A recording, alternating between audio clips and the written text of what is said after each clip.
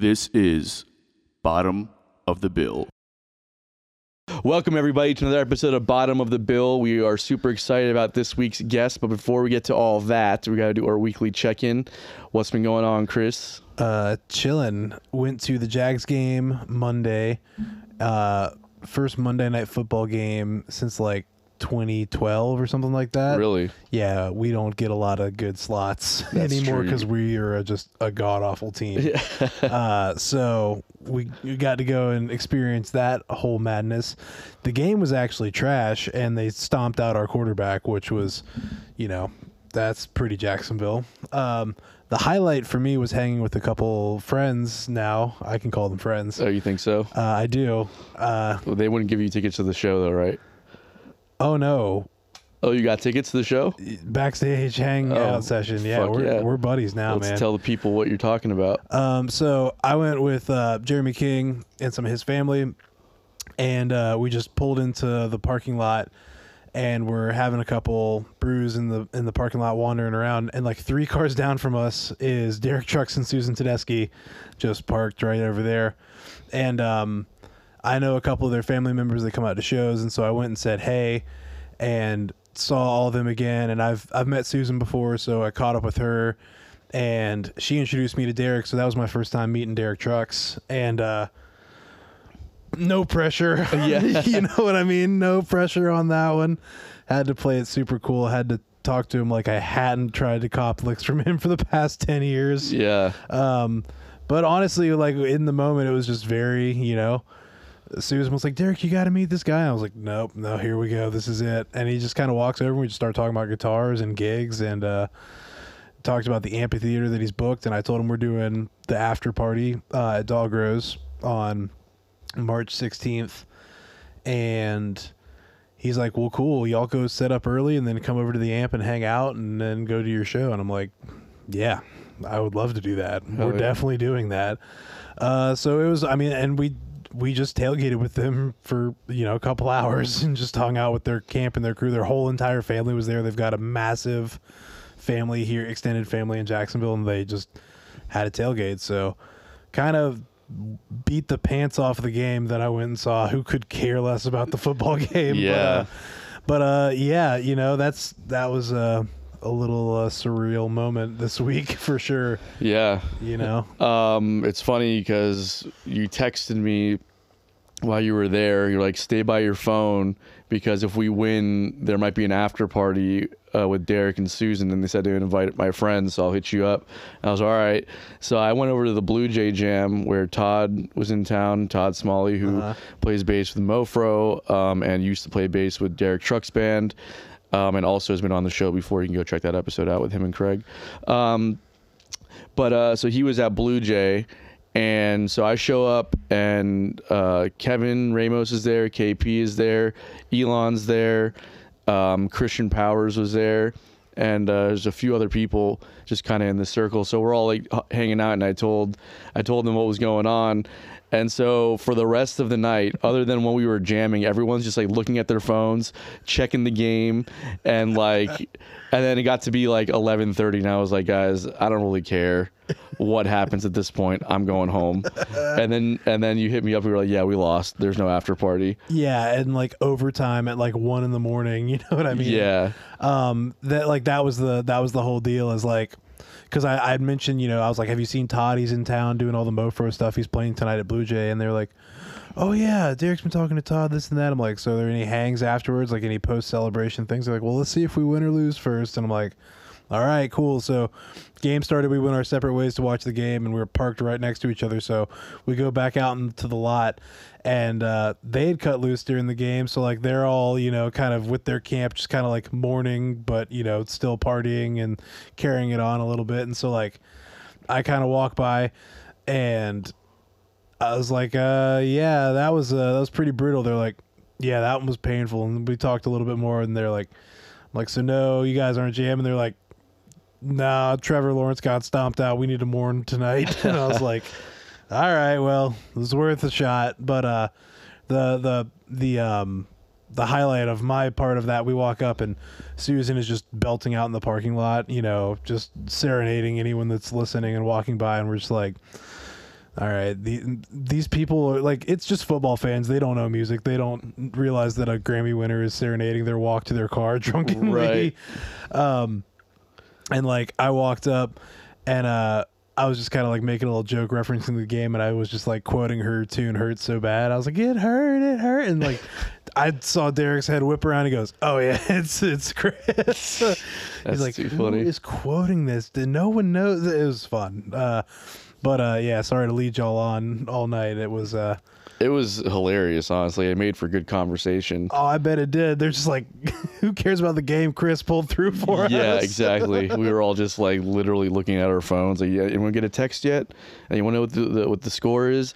And then all the Mofro guys are like sitting there like on the breaks watching the game just because they're into football. They like the sport. Yeah. They don't want to party and hang on a Monday. Yeah, they're like, I don't care. Derek's in town. We'll see him another time. I was gonna be like, yeah, we're got a show lined up with him later. It's all good.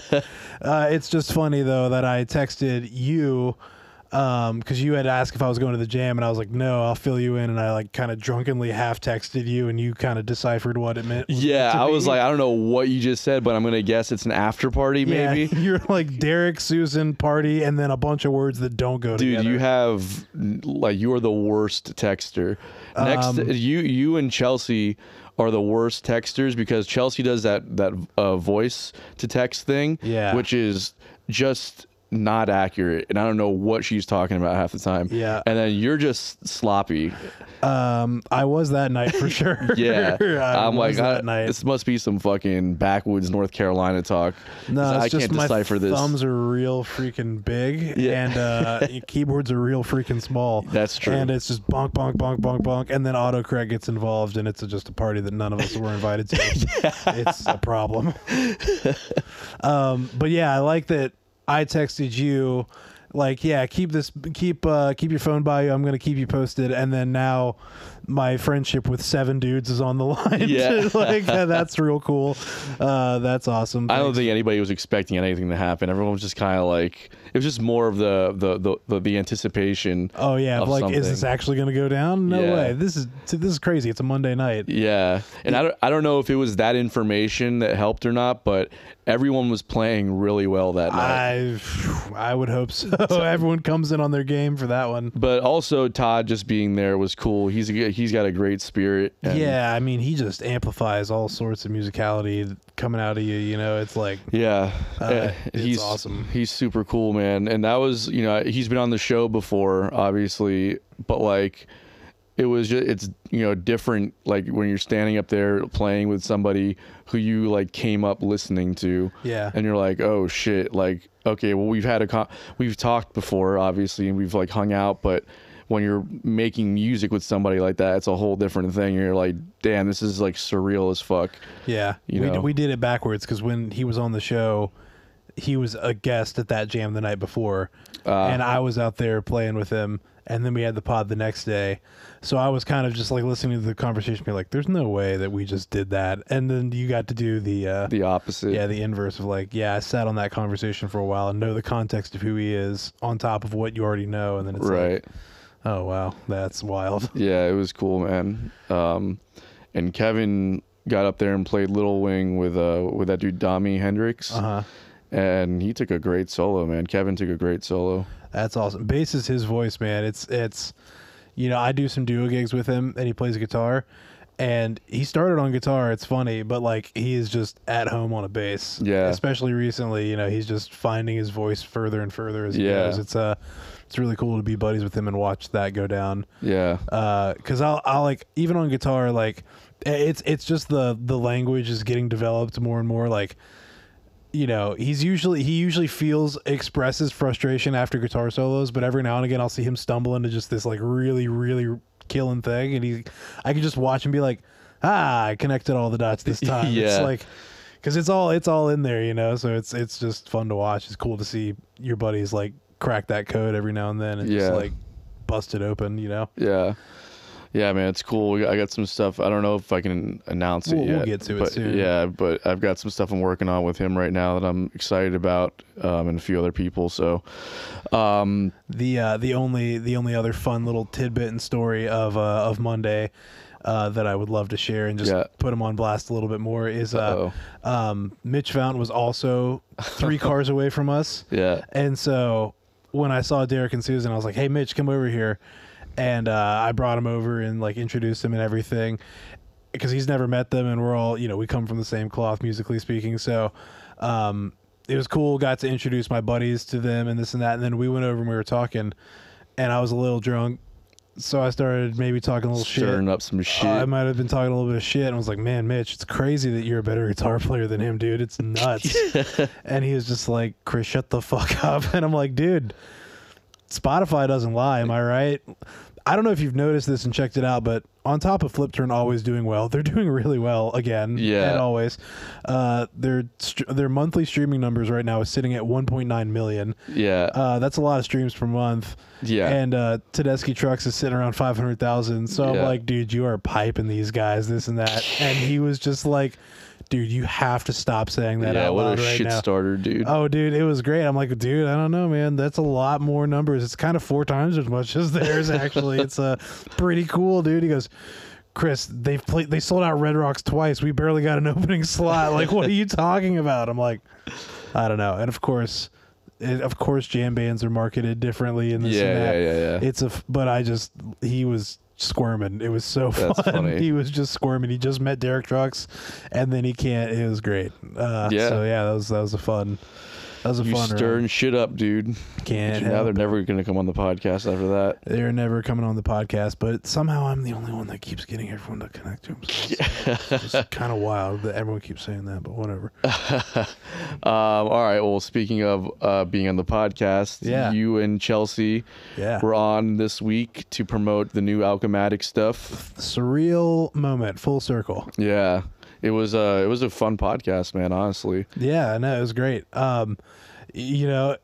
Chelsea's been watching these happen now for like 3 years too. So like the hype she's built up, she's like, oh my God, I got to go on the podcast now. This is like a whole thing. I know. And it was great. It was a lot of fun. Like, I mean, we got to really talk about how the record came about and what took so long and like what we learned about it. And, just put all that, get our behind the scenes out about the whole thing. It was really cool. Yeah, for sure. And then our buddy Caleb filled in. I work with him every week. He's a fun dude and held it down for us. He's a good guy, man. I like Caleb. He was fun too. Oh yeah, Caleb's got a good sense of humor. Yeah. I am thankful, but sometimes wish our Sundays were recorded because if I'm a problem, he's a problem too. Hashtag problems. Well, I'm sure they'll find out in this episode. So, guys, enjoy the episode. Like, subscribe, share, all that good stuff. We got merchandise in the description. Make sure you check out Alchematic's new record as well. And all the content they've been putting out is great. And let us know what you think. Enjoy. This is Bottom of the Bill.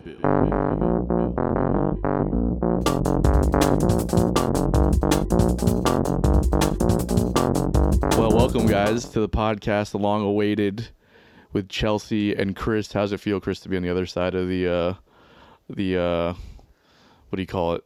A wall. Yeah, the other side of the wall, I guess. I don't think I like it. You know, oh, no. It's too early to tell, but a lot of pressure. We've got our buddy Caleb over there filling in. Yes, sir. What's going on? Some of you might remember him from PK. I obviously have a hard time because every time I meet Caleb, I have to reintroduce myself. I thought you were going to say you might remember him from the alley behind PK. Hey, Oh. what do you know about my alley? Visited a time or two. So what's been going on, guys? How's everything going? Everything's going. We're gonna have to look at each other to see who's. Is it your turn or my turn? It's going well. We just put out the EP a little while back and had an EP show and just capitalizing off some momentum that we've been cooking up for the past We're just sustaining. Sustaining, yeah. And now we're moving. How are you guys feeling about the release and everything that's led up to it and everything that's happened afterwards? I feel great. I'm glad it's over. Yeah. It was a lot of work, but we put everything we have into it. So how long were you guys? I feel weird asking these questions because I obviously know all of this already. But like for those who don't know, you're doing great. Keep it up. Yeah. How long have you guys been working on this project for, and what was kind of everything leading up to the release like? Well, we rebranded to Alchematic right before the pandemic. February, right? No, it was like March. We were doing Yeah, a show right, at right, 1904. right We're like, before. our new name's Alchematic. We're separating the cover band stuff from the original stuff. So, and then 2 days later, the world shut down. Yeah. So we've been at it for a while, and we've had to like pivot a lot. And after the pandemic, we kind of honed in on like working with good people and pulling in our resources to go full force with it.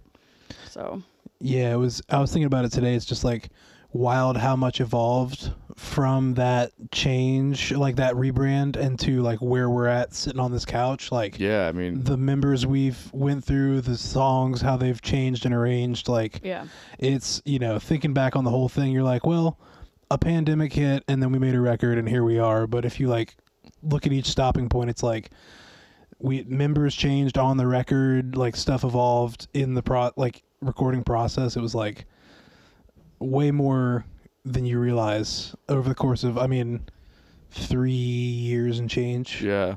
Well, tell us about some of the stops along the way. What was the first iteration of Alchematic?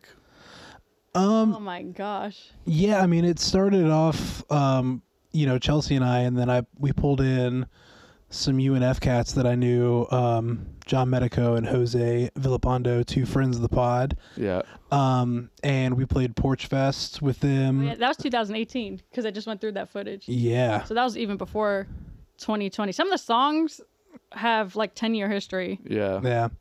And like those guys kind of, everyone that we've been around has kind of helped shape some of the music. So like playing with those guys kind of got the first iteration of some of these tunes. And, we changed players over the years. Some guys got busy. We rotated in and out of stuff. Jack Miller and Sean Tillis were a part of it. And then come COVID and the rebrand, that's when we linked up with Chris Castro and Jeremy Gray.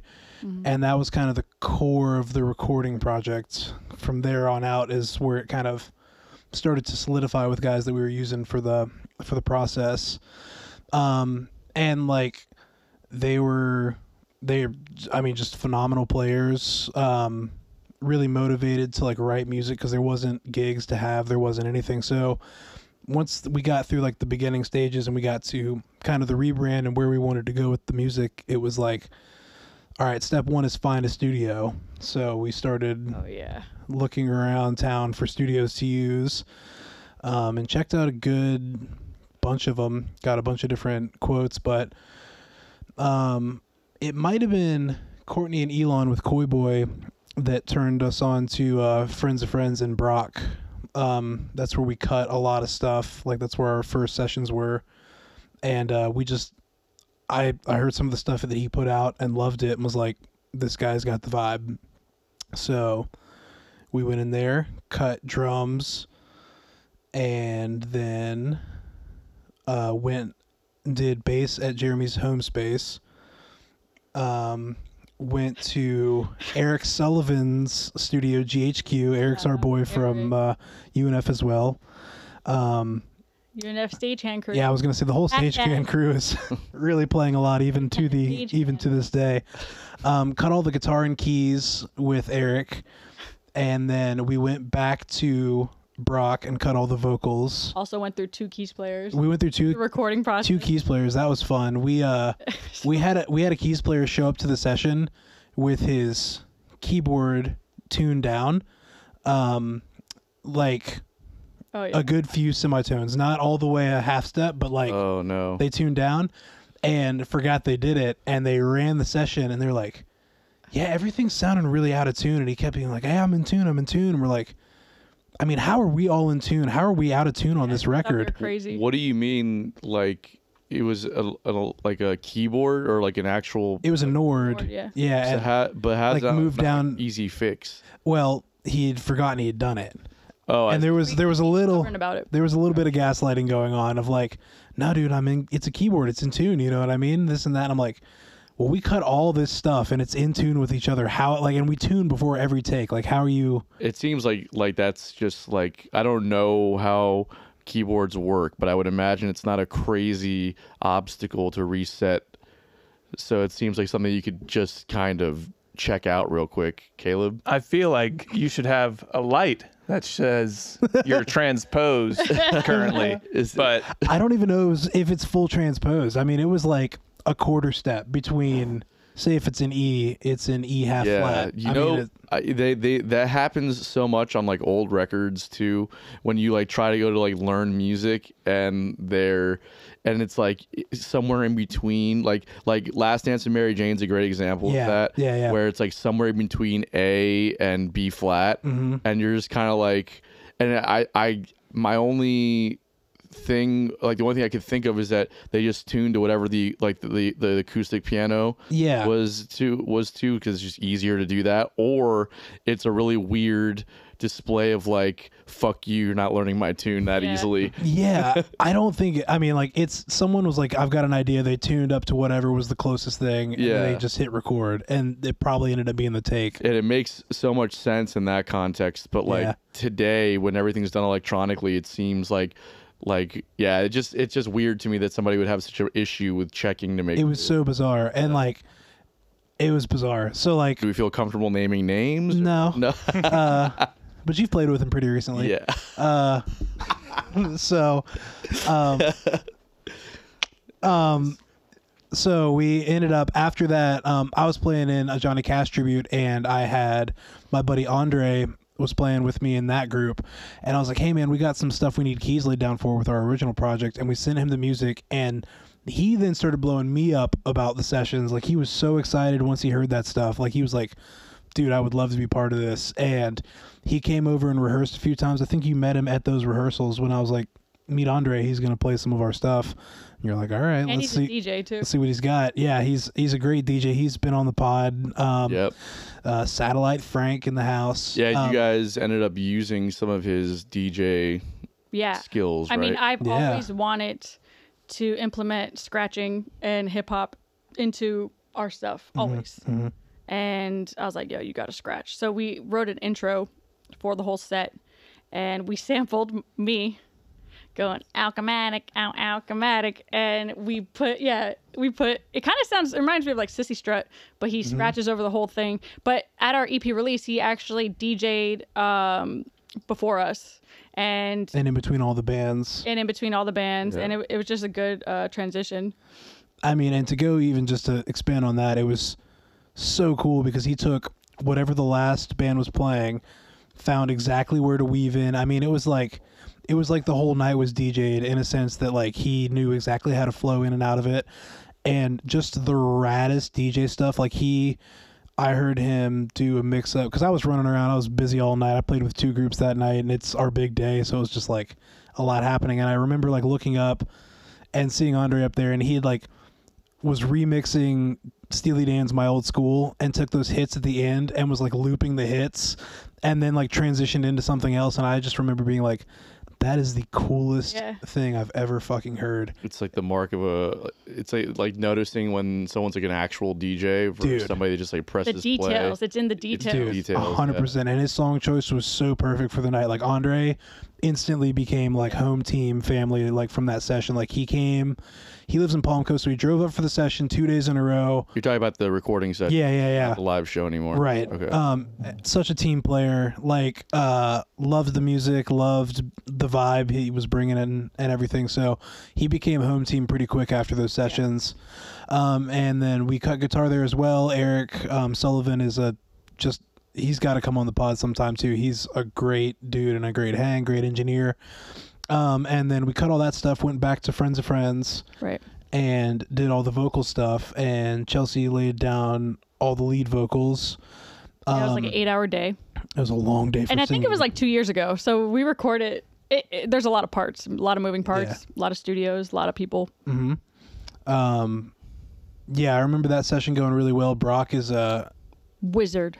Really a wizard. I mean, in terms of like engineering the session, he was great. Like, he was a great coach and like coaching stuff out of Chelsea and I and like facilitating ideas. Like, we got through all the lead vocal stuff and started working on harmony stuff, and that's where kind of we had ideas of what we wanted, but nothing technical spec'd out. It was like we had extra time in the day, so he would, you know, encourage any and all ideas. And I remember we came up with some really cool, it was Fanboy I was sitting there with a guitar and I was like, try this, this, and this. And Brock and Chelsea were both like, yeah, I can't really hear that. And I'm like, check it out. Like, let's record 3 layers of it. And then getting so frustrated. We cut 3 layers of it, and both of them were just like, whoa.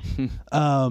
Little chord movements and stuff. So like that was a really cool session to see stuff evolve kind of in real time, because we didn't have those parts down yet. Yeah. That's why it's important to go in like as prepared as you can be, because then it really allows you to get more explorative when you're in there. Yeah. Your ears can be open to new ideas if you don't have to go in there and wait, or if you're not going in there and just like hashing out the parts that you should have already down, right? Totally.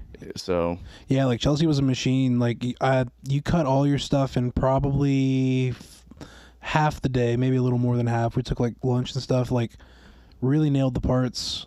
Did like a few comfort takes of everything to have, but got all that stuff in and got it with Brock.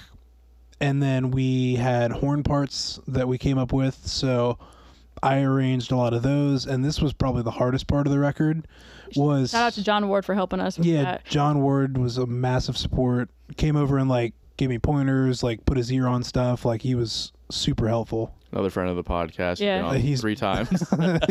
He's gonna get a little in honor plaque up here in a bit. Little side note: getting the scratch tracks and the horn parts before even going into the studio took forever.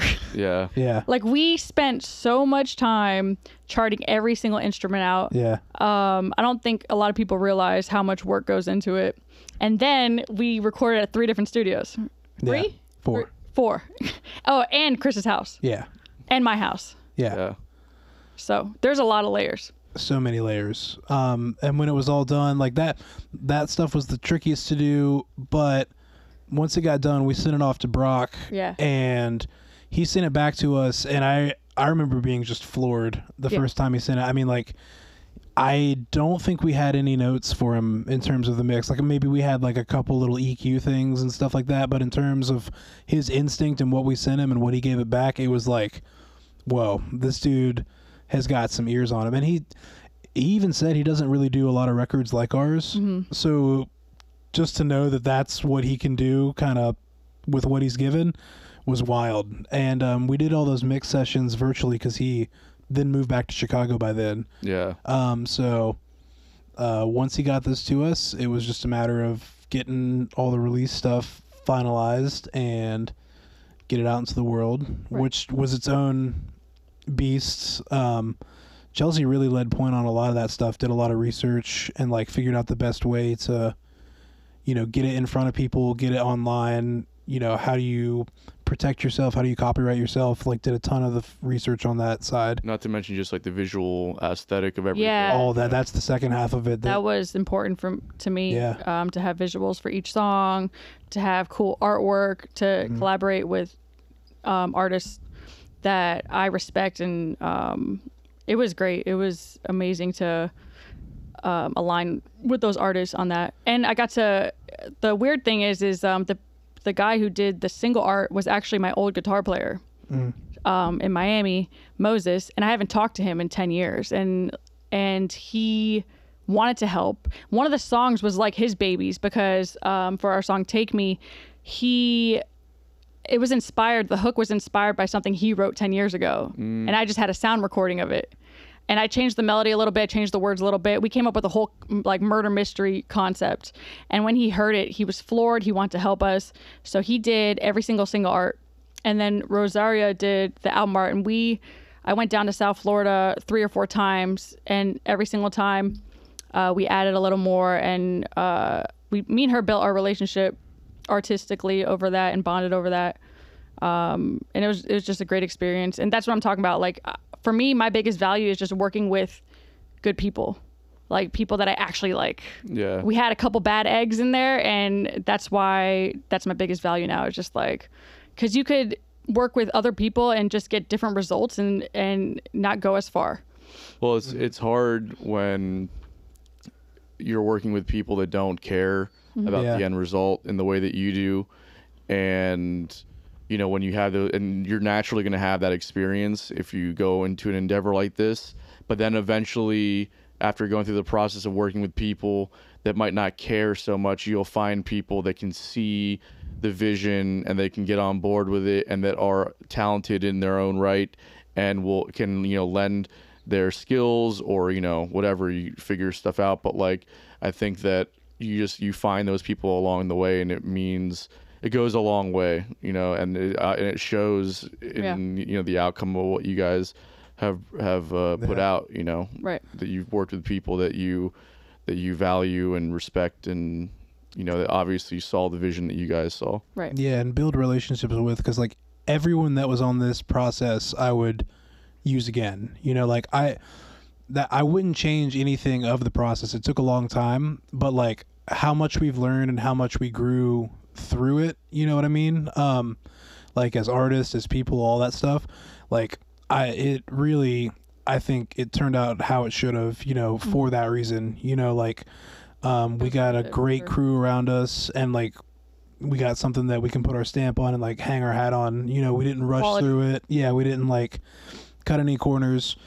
It takes a long time, but the more people I talk to, it's like it's almost a fluke if it doesn't take at least a while. It's different for everybody and how they work and like what else is going on in life and stuff. But the more people I talk to, they're like, yeah, these songs were written 2 years ago and we started recording them a year after that. And it just, we were talking to Ariel Posen. He said the same thing. He was like, yeah, I'm sitting on songs from 5-6 years ago. It's just like, yeah. So it made me feel better about the process. It's just like, all right, cool. Like take the time, put the quality into it, and when it's ready, it'll come out. Like, it's going to come out. That's the end goal. And there's no reason to rush it. It's like, just put out what you're envisioning. Yeah, take your time with everything. Yeah. And it's also hard when you don't have like label support, when you're doing everything yourself or you're funding it. It's just, you have to sometimes get creative.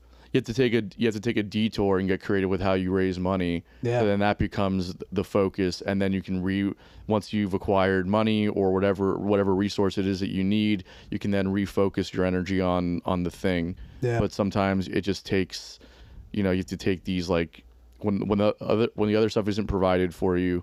Yeah. You have to take these detours.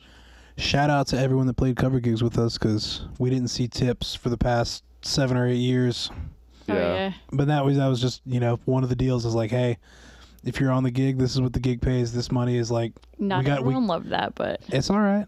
it's okay. Well, We called the people that did, because like it's all part of seeing the vision. Like even playing the cover gigs, it's like, yeah, it's a means to an end, so we can do this thing. And like, if you're on board with that, sick. Like it's not like Chelsea or I are seeing that money either in our pockets. Like we're all making the same thing at the end of the day. And then we were taking some of the pay and putting it in the band fund as well. Yep. So like some gigs we only got paid $50, when we should have been making $150 or whatever. Yeah. Because all that stuff adds up. Studios ain't cheap. Art's not cheap. Video, none of it's. Did you know that nothing's cheap? Yeah, especially in this world, Yeah. like, and it's fair and it's fine, because artists deserve to get paid for their work, and especially in an industry that undervalues artists so consistently.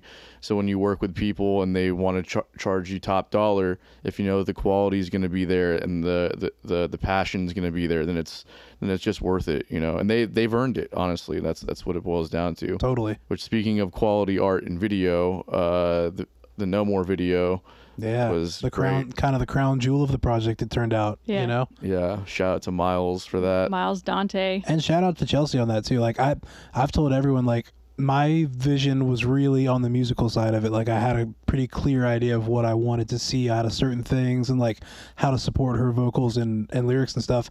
And when it came to videos, that is not my medium, not my realm, So once she got the ball rolling, and once we got there, it was like, whoa, whoa, Yeah. this was awesome. I mean, for me though, like, what's the word? I'm like a pluralist. Is that a word? Yeah. Just putting out music's I'm not gonna be content with that. I need to express myself in every way. So, and I have a very cinematic mind. So when I write a song, I have the video, the concept, I have everything in my head, the artwork. I want to connect disciplines and have dancing and live art and do it all. And it just, was wild to me how it all aligned and how we actually pulled it off. Yeah. So if you guys didn't know this, me, Chris, and Caleb are stagehands at UNF. And we were able to use the UNF theater. Shout out to Misty and Andrew. Yeah. They're a part of our team too. They're freaking visionaries at lighting design and sound and all that. And then our friend Chris Kidman did the backdrop. He's a graffiti artist that works with us as well. And I wanted graffiti in the video. Initially, I wanted him to be doing a piece or something, but we found an old backdrop and we used pipe and drape and hung it up. And then I just went through the backdrop to the stage. And I also thought it was wild that people listened to every crazy idea I had, because sometimes I get so excited that it's hard for me to articulate what the fuck I'm talking about. I sound like a turkey. I'm like, because I get excited. Yeah. But everyone listened to me and took me seriously. And Miles knew exactly what I was going for. He showed me this band, Jungle Forever. And they're kind of like the Bee Gees, but all their videos have dance concepts in them. And he just knew exactly what I liked. And so, yeah, it turned out great. I was exhausted that day, but it was I was gonna say that was one of the coolest days of the entire process too, because like we came to UNF because we knew there was a loose vision of like start somewhere and end somewhere. Like we wanted to end up on the stage, but there was a loose idea of like maybe start outside, maybe come inside. Yeah, it was. We all kind of did on the fly. But once we got into the room together, we started looking at like what was there and what was around us and what we could do. And I mean, it was just explosive creativity. Like Chelsea's like, all right, here's the main idea. Then Miles would be like, all right, well, this is what I can do with the camera. And I can do this and that. And I was like, well, what if you bring this idea in and, you know, would throw something out here, and then they would take that and run with it. So like the vision, like what you see came from like maybe 4 or 5 hours of just like walking around and being in it, doing little dummy shoots and stuff like that. And like even talking through it, I'm like, okay, I could start to see this. This is cool. And then we came to shooting it, and shooting it was a blast. We got a lot of our friends on the session, and Miles is, you know, we've worked with him a ton. He's a pro to work with, like makes it super easy and fun. And then I was starting to see those like little clips he was showing us, and I'm like, all right, Miles, that looks pretty good. And then that one breakthrough shot through the graffiti onto the stage, I'm like, oh man, that was something, man. So yeah, I mean, that really did become kind of the crown jewel of the project. Like the singles, you know, I love how it turned out and what we did with it, and people responded to it. Like they checked it out, and it's just one of those things you put out, you know, something you could believe in and you think is quality, and it resonates. Like a lot of people who we know, who have known us and have been working on this, they saw it and were like, whoa, I didn't know that's what you guys were doing. I can't tell you. They didn't know it was going to be a whole production. I'm like, get used to this. I can't tell you how many people have come up to me and been like, oh, I didn't know Chelsea danced.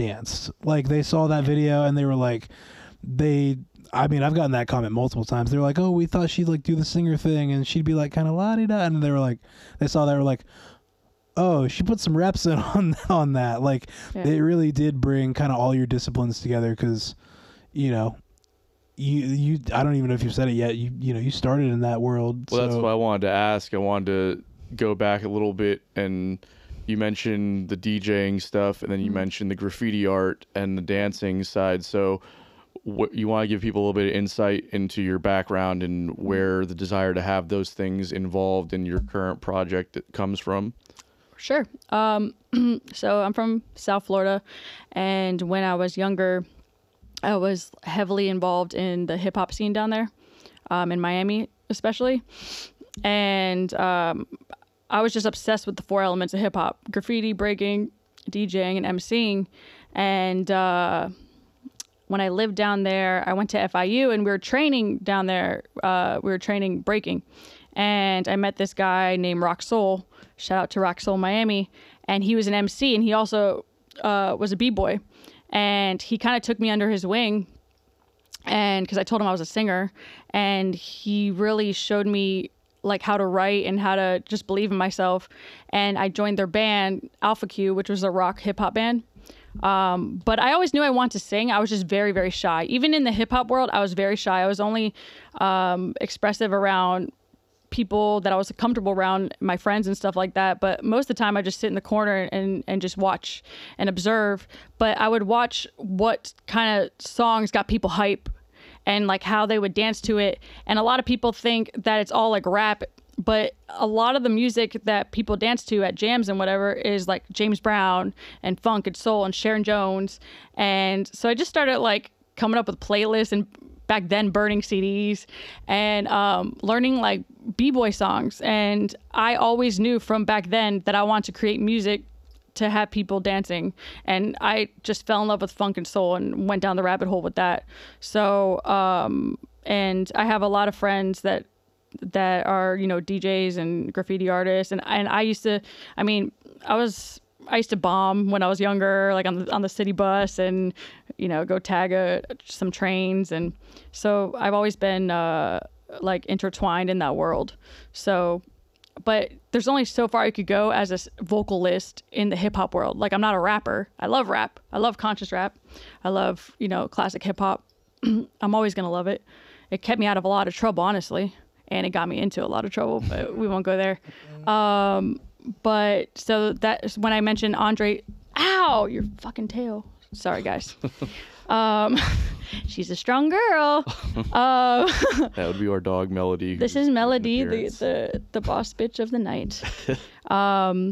So yeah, I don't know what I was saying, but that's why I always wanted to incorporate hip hop and live art and all that stuff, graffiti, because I want to like be authentic to who I am. I don't want to lose that, even though I'm in a different world now, you know, experimenting with different genres and being in the jam band scene and all that stuff. I don't want to lose that. So of course people haven't seen that. People that haven't lived in South Florida and lived that life won't ever understand. But I want to show them, you know, it's who I am. Those are my formative years. Yeah. So. And then a lot of people know your background, Chris, as far as like coming. Well, why don't you give some insight?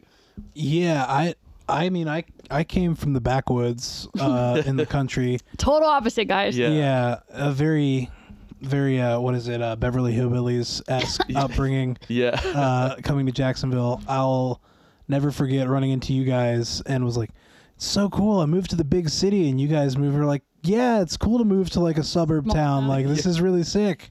But I always, you know, I was really adept musically, and I started band in like 6th grade and picked up guitar around the same time and had a knack for it, and always wanted to play music, and kind of always heard from pretty much everyone up around that area, like that's not really something people do, because they're like up there's not like a gigging scene, you just don't really know people that do that. There's people that do it, but that's not what people do, you know, like that's what they do. And so the further along that I got, my folks were always super supportive. Like I figured I wanted to do music school. They're like, yeah, go for it. But even still, they're like, maybe you could be like a music lawyer or a music teacher. You could do this and that. And the further along I got through UNF and everything, like the playing is always what's like kind of been the main thing and has always taken off. So like musically, it's always been about like the performance of the playing and like where that can kind of take you.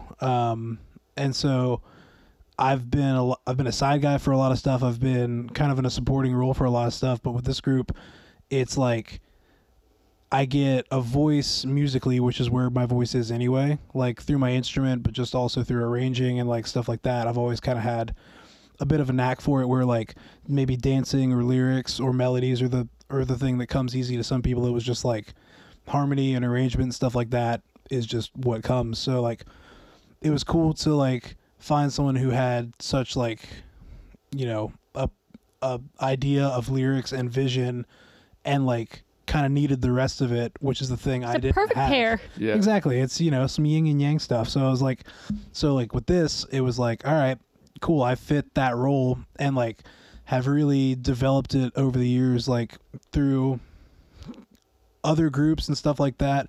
That's kind of given me the knowledge I need to bring back to this thing. You know, there's been a lot of training grounds and stuff. So, I mean, it's all, the background and the upbringing has all been like very kind of music driven. I don't know. I'm a bit of a musicologist. Like I love finding stuff to listen to. Like I just am always looking for the next cool thing, and that can come in pretty much any shape or form. So like influences are all over the table. Yeah. I started, like, my dad had a bunch of classic rock and stuff, and he was, you know, like, my folks are not the biggest music fans, but like my mom, you know, liked good music, like top 40 stuff and what was on the radio. And my dad was big on like Green Day and Guns N' Roses and Steely Dan. So like found some of these early influences.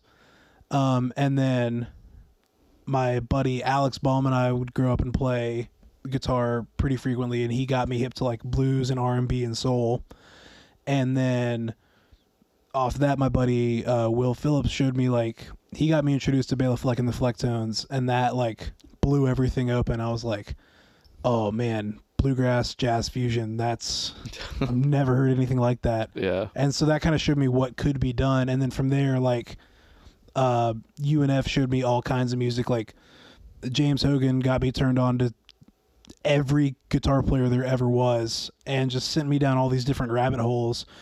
And that kind of sparked, you know, musical interest and influence in basically everything. So like with some of these tunes that we write, it's like they could go anywhere because because they can go anywhere. You know what I mean? Some of them have evolved like a lot. There was the Take Me tune started as a country tune, essentially, and ended up in this funky place. Yeah, which I think is a big improvement from what it was originally. Yeah, so much so.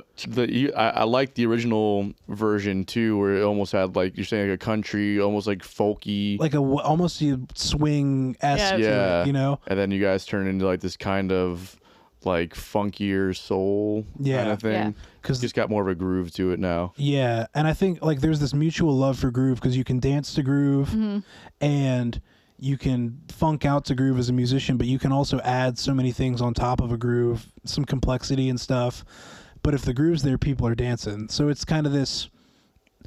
It's not Snarky Puppy, it's not jazz, it's not anything like that. But Michael League had this thing that he said it's like about connecting the brain and the booty. And I took that to heart, because it's like, yeah, you can do both at the same time. You know what I mean? If people are moving and they're dancing and they're having a great time, you can also hit this whole crowd of people that are like, you know, they don't express that way. Like you and I are not dance floor guys, right. You know, usually speaking, but we can appreciate some great music, simple, complex, whatever. If it's good, it's good. I've seen you on the dance floor. Don't talk about me when I've had my beers, guys. That's not cool. That's when Chris comes meet me in the alley. This is why we brought him in, folks. Yeah. Oh my god. This is good. Nothing like PK at 2 a.m. with Caleb. He takes good care of you, though. He takes you to Wawa afterwards. It's a really good time. I still haven't fully hopped on board the Wawa train. I'm a Wawa Really? girl. Wawa is Fuck Buc-ee's. Yeah. That was a good unpopular opinion. It's a really good. Damn it. It's a good one. I found some love for Buc-ee's. Wawa, though. Caleb's kept the Wawa in St. Augustine supported and alive for years. I mean, I didn't know that it's. So you work there how often? 2 or 3 nights a week? Two or three nights a week. At Wawa or PK? In St. Augustine. In St. Augustine. At PK. Okay. Prohibition. You work at Wawa? But so we had a couple gigs back to back down there, and the rendezvous was always Wawa on the way home. Every time. And he has an order that he always puts in. He got me so hip to it. He's got the app. He keeps Wawa going. I have the app too. The app's great. You get free. I've been cutting back recently. I've been needing to, but yeah, I remember the first time I heard about Wawa was before they opened up in Florida. They were just like a Northeast kind of thing, or like an East Coast kind of thing. And then it was when I was on tour with Rockin' Jake, and he made this whole big thing about Wawa being the greatest place. And we walked in there, and I was like, dude, it's a gas station with a deli. What's the big deal? And like, it's evolved more since then. I think it's like better now. Yeah. But like, I don't really care for the whole like gas station experience. Oh my gosh. What are you like talking, man? Buc-ee's and Anton Wawa. eats taquitos from 7-Eleven. Look, man. You can't lie to us. Look, man. You can get it delivered to your pump when you're pumping gas if you have the app. Oh, really? Yeah. It's so fun. wild. It's a little and they treat. have Cuban coffee. They have colada, cordito, all that. So you guys come from a city, so that's why you don't appreciate gas station culture, because you guys have been to my house. It's the closest city is 30 minutes away. Yeah. The closest thing to it's a gas station, which is 10 minutes away. Yeah. So when the closest thing to your backwoods home is a gas station, you you just go there to get out of the house. You know what I mean? Like, Your big outing. It's the big outing, and they don't have them down here. But the best gas stations are Sheetz. Sheet. You been to a Sheetz? Is that like a think truck so. driver? It's kind of like a Wawa, but better. Unless we went to one up when we went up to your house. We probably passed by one. I don't know One that. that had a whole deli in it. I can't remember which.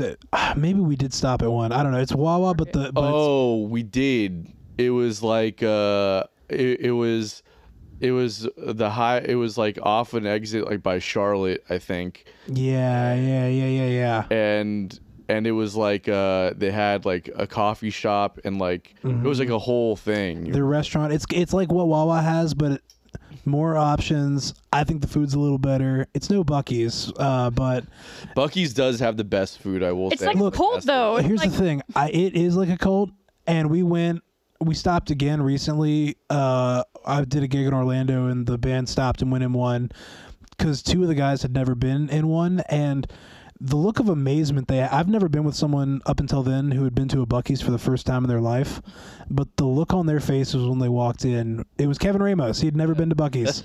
He walked in and was just like, oh, I don't know how I feel about this. This is the whitest place I've ever been in my life. Just, you probably felt like a fish out of water. Oh, dude. Yeah. But he quickly grew legs and started walking around. It was pretty impressive. He was like, jerky, brisket. they sell like real leather stuff there too. Yeah. And we were lucky enough to visit when Bucky himself was there. Oh, really? Yeah. So we got some pictures with Bucky.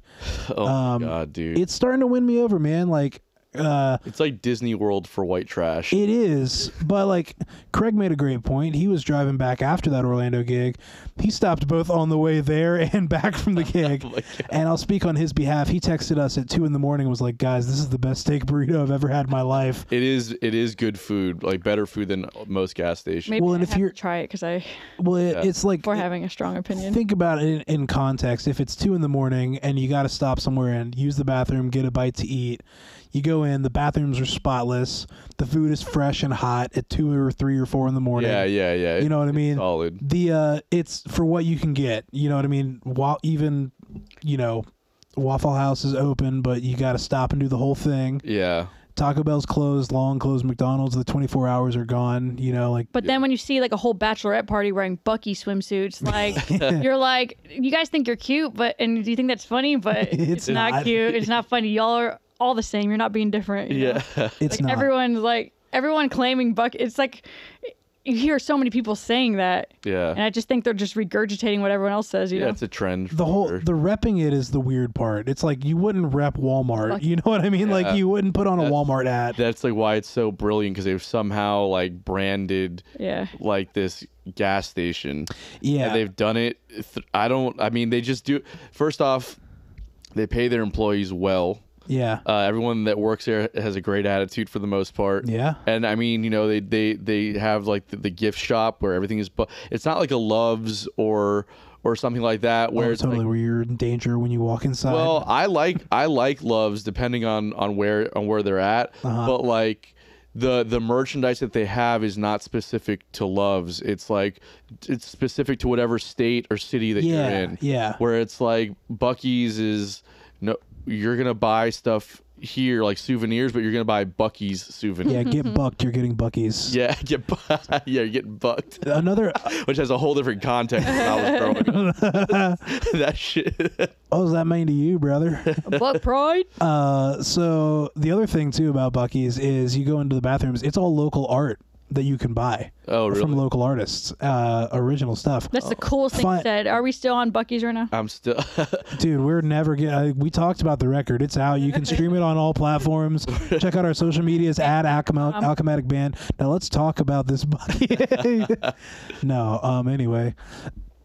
This is a first for the pod, by the way. My producer hat is kicking in, and I just can't not bring this up. You're the first person to find the button that kicks the feet out. Well, guys, I bought this couch, so. This is just a little fun fact. This is out of all the episodes, you're the first one to do it. I just think that should be acknowledged. Yeah, That's pretty cool. This used to be in our living room in our old house in Riverside, which is the dopest apartment we ever had. Yeah, it's pretty sick. You can check out episodes yeah. 98 through 115 there. If you Is that the exact episodes? I think so. Oh my God, that's Chris is doing his job. It's not. I don't freaking know. Go check. I thought Go check them out. It's pretty close. It's in close. that. It's close. It's in that range. Low 90s. That's what I'm saying. I'm spitballing there, but it's about give or takes. You know what I mean? Yeah. The Dylan Adams episode, Solo. There's some great episodes in there. You got to go check out the apartment studio. Yeah, that was the place. Not the studio apartment. The apartment studio. Yeah. Definitely, it was a dope place. So what's the plan now with as far as the record is concerned? Are you guys going to try and do some traveling on it, or mostly just try and do local stuff? What's the game plan? Yeah, keep it rolling. Like it took so long to get this momentum up to here, and there's still a great crew around us. Like we found Kevin Ramos, he's been a part of it. Andre's been still involved. So we've got some stuff that we wrote over the years that it'd be great if that came out at some point. And it's still very much in the demo stages. So many songs, though. Yeah, a lot. And we've got, it's the fun part. We've got people that we trust now to collaborate with and, expand these ideas on a little bit. So super excited to see where that's going to go. And then, playing live. We'd love to get around Florida and the Southeast a little bit. We're talking about maybe doing a Florida run in April. Yeah. With Sean Pfaffman, who has also played with us, who's a great guy. Yeah. And he's got his music that he's been putting out. He's been on the pod. Everyone's been on the pod. Yeah. He showed me some stuff he's working on, some kind of, it's really similar to the stuff we've been working on, like super hip, funky stuff. Like he's a, Southern guy and loves his Meters influence and Louisiana stuff. And it's got great vocals that he's been cooking up. So just finding people that have kind of like-minded interest in putting music and shows on, if there's cool opportunities that come through that fits what we do and what we kind of vibe with and believe in, we'll try and hop on those. But, at this point, the music's out and it, we'd like to think that it speaks for itself and what we do and what we believe in. So maybe it's a little easier to knock on doors and show people what we're about. And, just keep bringing it to people and keep writing and being creative and getting the word out. We still have like a lot more visuals coming with this album as well, like lyric videos. Mm-hmm. We have footage from the EP show. So like I said earlier, sustaining. Yeah. But while we're doing that, doctor some of these songs that we wrote. Because during the pandemic, me and Chris, there's one day I wrote like 3 songs in one day, 4 songs in one day. Yeah. We really got to like channel our writing. Totally. And like I said earlier, I have concepts. So I definitely want to have visuals, definitely want to collaborate with different types of artists on all levels, and do more visuals. And yeah.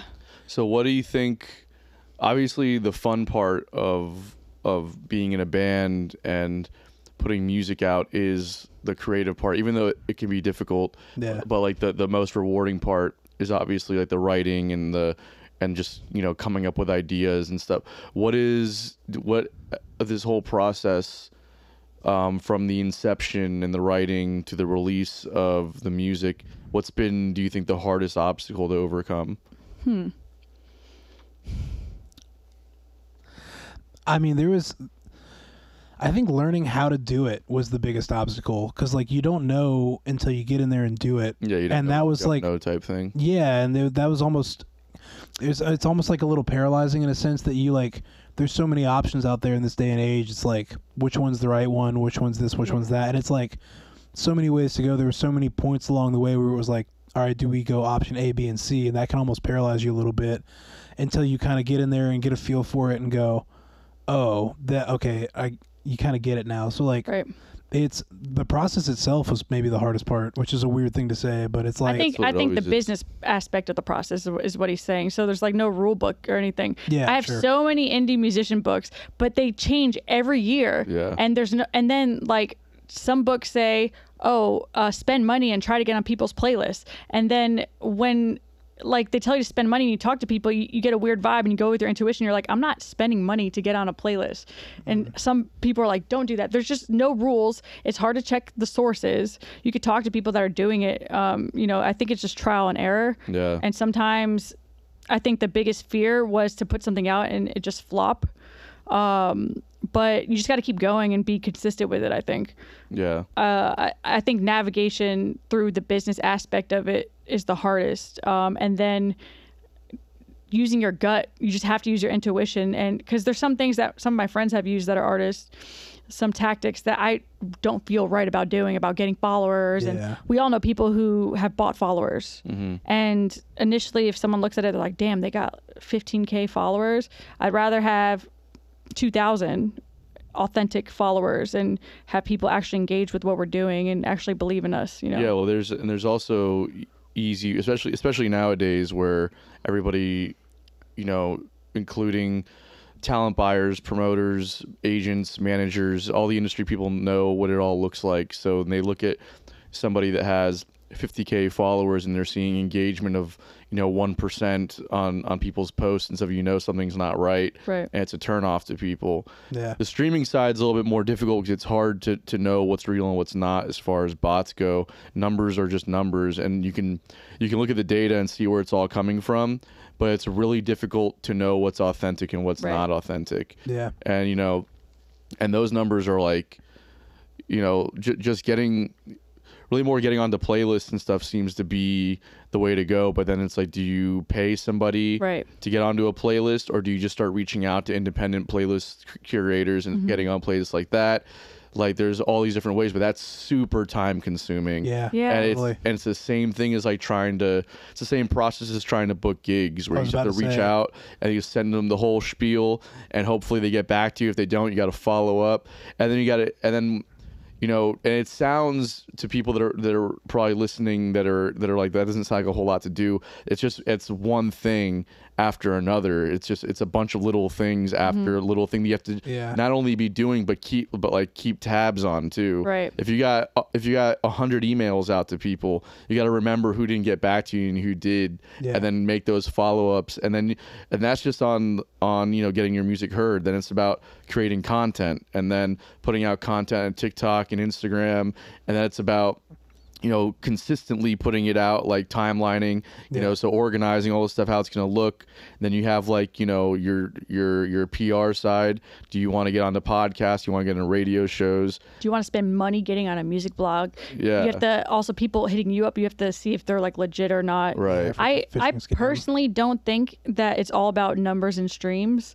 I know that a lot of people like emphasize that. I think it's about building a music career for the long haul and for the long term, and I don't think a lot of people look at that. They're just trying to like create clickbait or like do something that's in a fad right now, but that's trying not to hop on trends. That's not like timeless music. And I think honestly, like, me and him obviously are like pretty much opposites, but I think the reason why we work so well together is because from the beginning, I know he's worked with other singers and I worked with other guitar players trying to get something off the ground, but from the beginning he was about his shit and I was about my shit, and we both want to be old and gray on stage doing the shit forever. We are like very committed to living creative lives and fulfilling that every single day.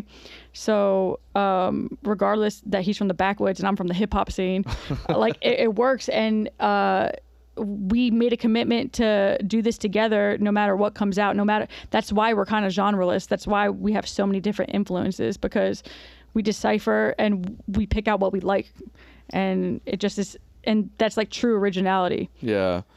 Yeah, like just to keep on that, it's like trends change, the media that puts those trends out change, like stuff gets popular and then it fades away, but like you go and find all these records, there's a common thing through all of them, even from the 60s and even further earlier out. It's like there's groove, they're talking about real things that people can relate to, and You go with the flow with whatever time you're in. Like we've played the game to an extent on social media and all that stuff, and like you said, the important thing is just like make something that you think is going to stand. If you bow to the trends, you might ride with the trends. And you just got to be authentic to yourself, and people. I think that there's a connection that people have to you. If you're authentic to yourself, if you show up how you are in that moment and you don't put on a front, there's like a connection that you can't get any other way. And like, we're not trying to be anything. We're just being ourselves. And that's why it's Alchematic, because we have all these musicians from different backgrounds, and we just come together, and it kind of alchemizes into something else. Yeah. That like it takes on its own life. Yeah, I'm curious also about the trend thing too, because I feel like every generation has like a version of a trend, whether it's like, something in the ether of pop culture. Like in the 60s, you have like the hippie movement, and you had like all these bands trying to be that. But then you have, some stuff that was so authentically that it broke that barrier. It might have looked to be the part, and maybe there was a certain image that kind of was being translated, but the music was like transcended the trend. Because you think about the Beatles, who evolved, and obviously were trying to keep up with the trends by adopting the image and the language. But if you listen to the music, there wasn't really anything that they were doing that somebody else was, right? Like, I mean, even bands that ended up having timeless hits, like the Beach Boys with Pet Sounds, they weren't doing what the Beatles were doing. Yeah. And then there are people like Hendrix and Janis Joplin that were so, they were pushing the envelope in different ways, I think. And I think that, those are examples of people that used trends to get notoriety, but because there was so much substance beyond the trend, there was staying power. Yeah. Like they commanded their piece of that time of music, Right. Totally. And I think I guess what I'm wondering is if like trends are something to ignore, or are they like a tool to try and use at the risk of fading with the trend. But if the music is there, if the substance is there in the art, maybe the trend can still be useful just to get it seen. I don't know. I'm curious about that. It's a dangerous game, I think. Like if you try to, because then it seems like if you try to play to the trend, you're pandering to the trend, versus like if you do something and the trend falls in line with what you're doing. Like that's the sweet spot, I think, of like riding that wave. I also think that the trends work differently now than they did 50 or 60 years ago, just because the way time moves now is so much quicker. And trends now aren't really about anything like they're like on a 48-hour cycle. Yeah, it seems like, and they're not about anything. It's like you saw like even the hippie movement, whether you agree with it or not, there was a message in all of that. Sure. Right. Whereas now, what are the trends? Well, it's taking a piece of ham and slapping your partner in the face with it, on TikTok, and then it's like, oh well, and you have people like Kevin Hart and The Rock doing those things on TikTok and get it just because they want to hop on the trend. The slap battle thing? Yeah, slap battle thing. And it's just like, well, is that something that that artists should be doing? But like, No. It seems like there's nothing there. There's nothing there that like makes me want to like listen to what you have to say. See, I feel like that's a micro analysis of the trend in general. Like, yeah, there's these little sub things happening, but the whole trend is viralness. Like, I think if you're looking at it, like that's what the trend is. But that's not. But going viral, I don't think is a trend. That's every generation's trying to get awareness on a level that just permeates culture. Right. But I think in almost a meta way that has been spun almost 360 on top of itself, and like it's become self-aware of that in a sense that like it's a hard thing for me to articulate, but it's like it's aware of what it's trying to do, and then it's reaching out further to do that. Like say like the 60s, like there was a radicalized kind of peace movement and this and that, and they wanted it to be known.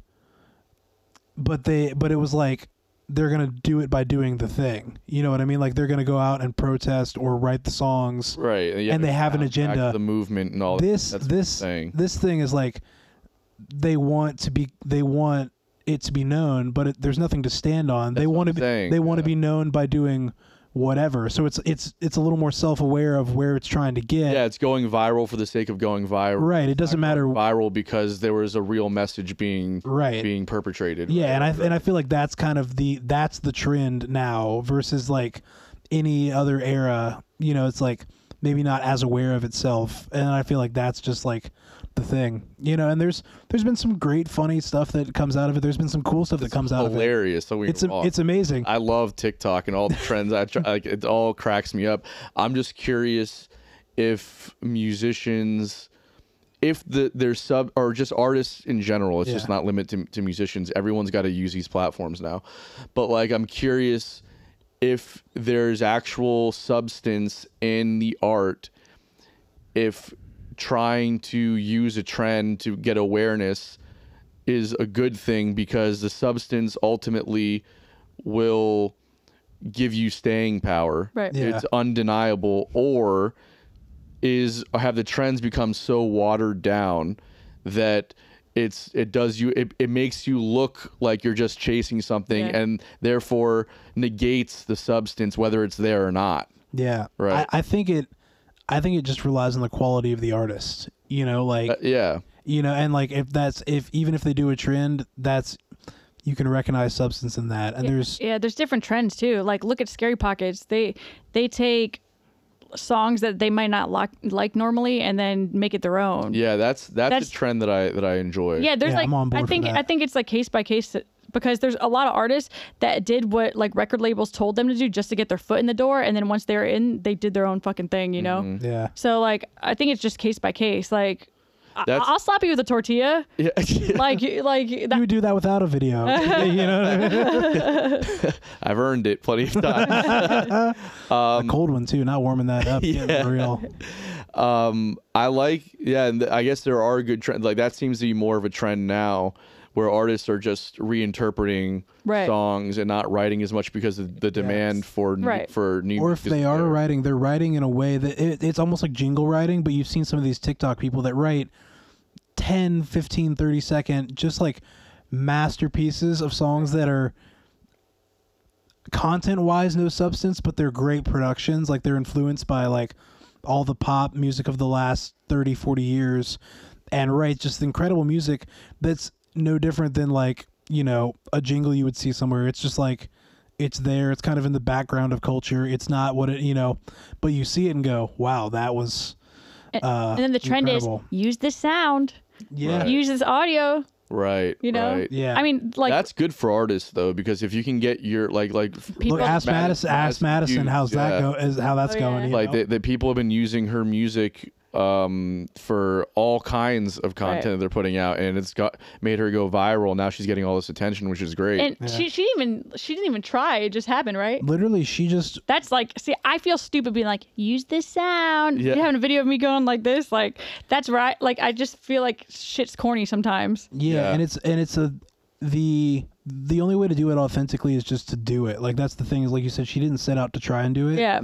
She in her case knew that it was like a numbers game of like, all right, you know, you just keep putting you put stuff out, and she's like, she'll record 5 or 6 covers at a time, and then that blip, other people found it and used it. Like she didn't even be like, use this thing, and then once that caught on, then it became well, y'all are already using this thing, so keep doing it kind of thing. Yeah. And you play the trend game after it's become a trend. Like if you're setting out to do it, that's when it gets corny. It just doesn't work. We're trendsetters, okay? Yeah. Yeah, and if exactly trendsetters. We're the trendsetters, and I can't tell you how many times there's been like new music that I don't know, but then I see someone else doing like a 15-second cover on the piano of it, and and I like the cover better, and I'm like, that song's fucking dope. And then I go and look up the original. I'm like, ugh. Yeah. Yeah. But that's like something I would do, is like make a pop song that everyone's listening to and do a 15-second cover and do like all this vocal agility or whatever the fuck. I think that's a creative way to put your own spin on something that's trending. Yeah, definitely. There's a lot of like creative things you could do, but like there's certain shit that, I mean, like seeing like, I don't want to shame anyone. But what? I mean, you don't have to seeing name anybody. seeing like these like old ladies doing TikTok dances in public and like shit like that, you know. Yeah. I don't Each know. their own. If they're enjoying doing it, that's Yeah, I fine. mean, like there's no substance, or like I won't take away from like dancers and the people that are like creating these great cool things that might go viral, but like, if you're just filming yourself, you can tell if they're trying to stay relevant though. There's certain Yeah. There's a people difference. like reality stars or whatever. They're trying to do whatever's trending. Just to stay relevant. Right. You could tell. Like you could just tell. there was somebody at the Orlando gig we played recently, and they sat right in front of the stage, and they were by themselves, and they were on TikTok live eating a salad, and they were just hanging out, talking about the salad, completely ignoring us People playing. watch people eat though. And that's yeah. and that's the thing is like that's There's that. that's something you can do. That's a trend. People are on it. I don't know how much creativity goes into that. It's like it's cool to jump on it and do the thing if people like it.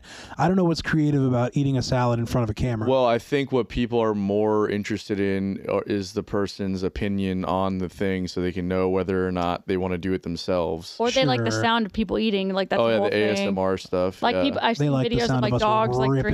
ripping in the background. Yeah, there's a couple people we know that are really into it. Yeah. Yeah. Uh, It's disgusting. I don't know though. I just think I don't know. I don't know what the answer is to any of it. I think that's kind of the point though is it's just once you're in the process of making music and putting stuff out, it's just those are the questions I think that needed to be asked, and that Yeah. you need to and that people need to kind of keep in the back of their mind, like how do you want to do it? And there really isn't a right or wrong way. I think it depends Yeah. on what you want out of the thing, and then what just logically makes sense to you to do. There's no, I mean, if it's an outlet to be creative, it's your outlet, whether it's short form, long form, whether you intend it to have staying power or if you want it to be a flash in the pan, like if you're using it creatively, then awesome. Like the music we wrote for this EP is not short form. It's not, like the music itself doesn't have, like, it's not super TikTok crazy. There's things we can do that point back to the music that isn't the music itself, but that's kind of where our creative energy went. Some people's is to do the kind of spinning arrow thing that points back to the thing. That's where they get super creative, and there's been elements of like everything that we've done I think stands on its own, but like we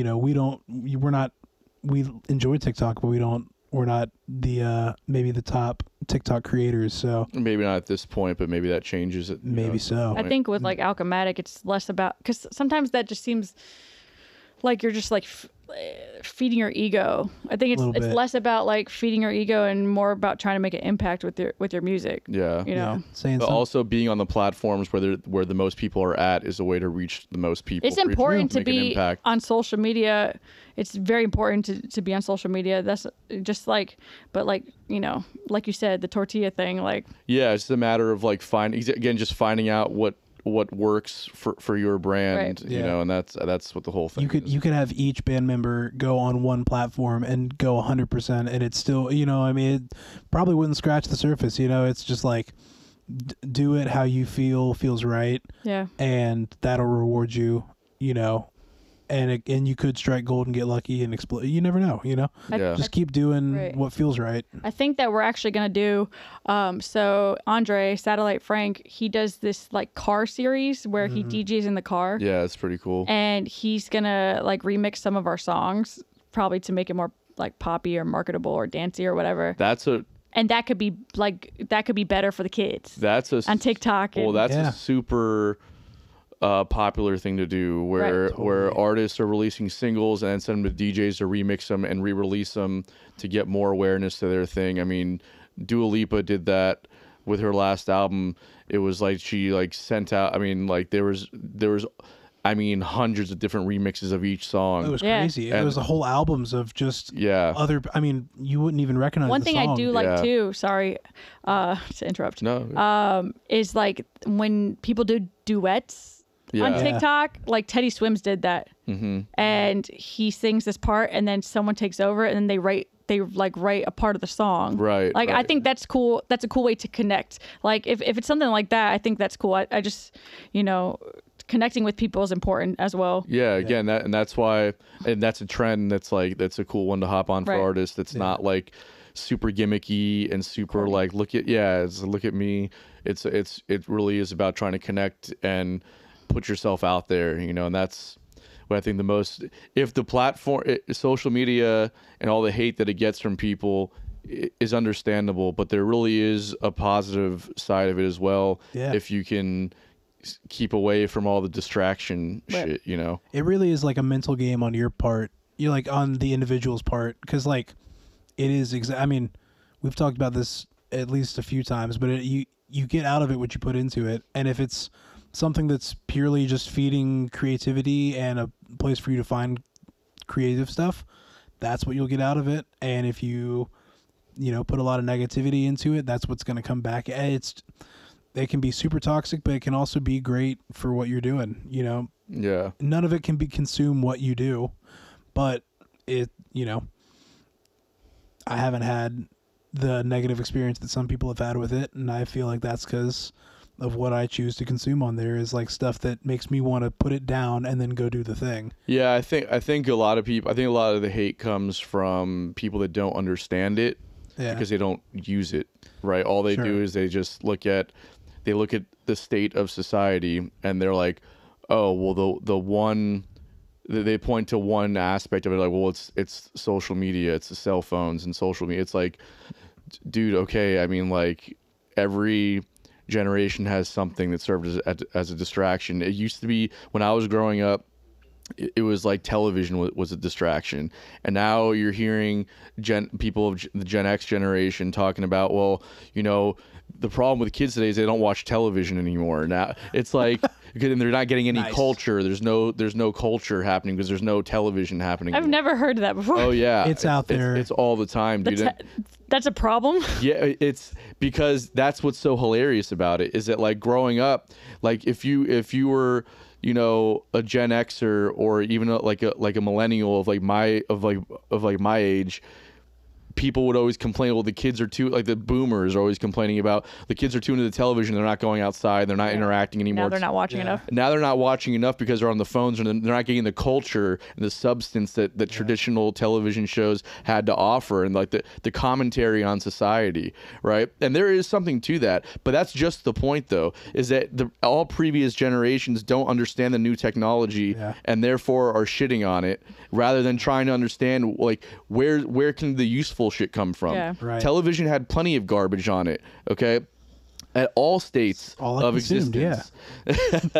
But there was also a lot of good information on there. There were culture shifting shows. Yeah, like Ancient Aliens and Pawn Stars and all those really cultural moments, you know. Talking about, like, you know, like Cheers. Flavor of Love. Okay.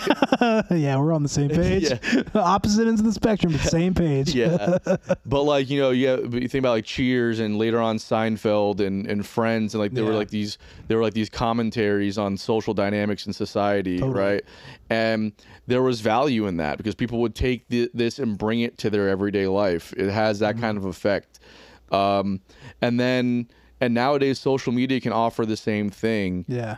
And I think that generations like millennials and Gen Z have a much better understanding on how to navigate these things because we grew up with it, right? I mean, granted, we didn't have TikTok growing up, but social media was introduced when I was in high school. Yeah. We had MySpace, and then we had Facebook, and then we had Instagram, Twitter. Top 8. And the top 8, which don't get me started on the drama that would fucking go. Yeah, that what happened with that? She's like, wait, why'd you take me off your top 8? Yeah. It's like, dude, I haven't talked to you in 2 weeks. You're not my top 8 anymore. Fuck you. Oh my God, I had the best songs when you go on my MySpace. Oh yeah, that was, for those who don't know, like MySpace, you could put music on the landing page. You could customize it with all kinds of colors. Like we were coding our MySpace. Yeah, it was like it was like your own personal website. You can have, like, you had your top 8, which was like all your top 8 friends, and then because it became so dramatic, you can then shift it to your top 16. Yeah, that was right. So and then you had like your MySpace wall, which you could post on, and that was public to all your followers and all your friends and stuff. Yeah. And then Facebook came along and just kind of shift and was more accessible for people. Anyways, Yeah, I love that you could poke people. MySpace ain't got nothing on the poke button. dude, that was so obnoxious. I used to hate that. Oh, on yeah. Facebook. What are you talking about? That was great. But either way, my point being is that we grew up with social media and the dynamic that it created in social settings, schools, work, and all that. And now Instagram, even though Instagram came out when we were still pretty young, but like TikTok is the newer thing, and it's different. But I mean, I don't know. I think there's plenty of stuff on there that I find to be useful as an artist. I can see how people are creating new content, creative things that maybe I didn't think about, from a visual and video side of it to the music side of it. And there is information out there. You gotta go through some bullshit. You gotta sift through it. But I agree to all that. It's out there. Yeah, and it's fucking hilarious too. I love it. I don't really understand Twitter or Threads. Threads is bullshit, and that can just go away. Yeah. Twitter is basically a combination of Facebook and Instagram, where you take text and you just put it in a town square. Like Instagram, Instagram is like a town square, but for now video, but mostly used to be for photographs. Yeah. And then, so it just took the principle of Instagram and applied Facebook logic to it, basically. Just Good on them, totally. Yeah. I don't really fuck with, I guess X now is what it's called. I don't really fuck with it. 'Cause I just don't really have any. Never. I just share what I put on Instagram on X. I just feel like it's a cesspool of conspiracy theories and crazy politics, and I just don't really care anymore. I don't really involve myself in fighting with people online. Yeah. Not a fan. But anyways, you guys want to hit some unpopular opinions? Always. Let's fucking do it. You guys got Caleb, did Chris tell you about the unpopular opinion? Dude, I didn't tell him where we were filming this. What are you talking about? He didn't even let me in the door. He made me walk around the back and everything. All right, well, we do a segment called Unpopular Opinions where we go around, we state something that's pretty unpopular. It can be about whatever you want. We try and keep politics and religion out of it, though. But whatever you want, honestly. So if you weren't informed and you don't have one off the top of your head, we can go around us first, or... I've got one right now. He's a pretty opinionated guy. What you got? I don't get the hype of vinyls. And I am the youngest person in this room, but at a certain point, the fidelity of the music, you're losing it over time with the dust and dirt and everything. I get that's a characteristic people like, but I just don't understand vinyls. I've never purchased one for myself, at least. So, and I'm only saying this because Chris had something on his Instagram today. So. Oh, nice. I did hit the record shop today, actually. Yeah.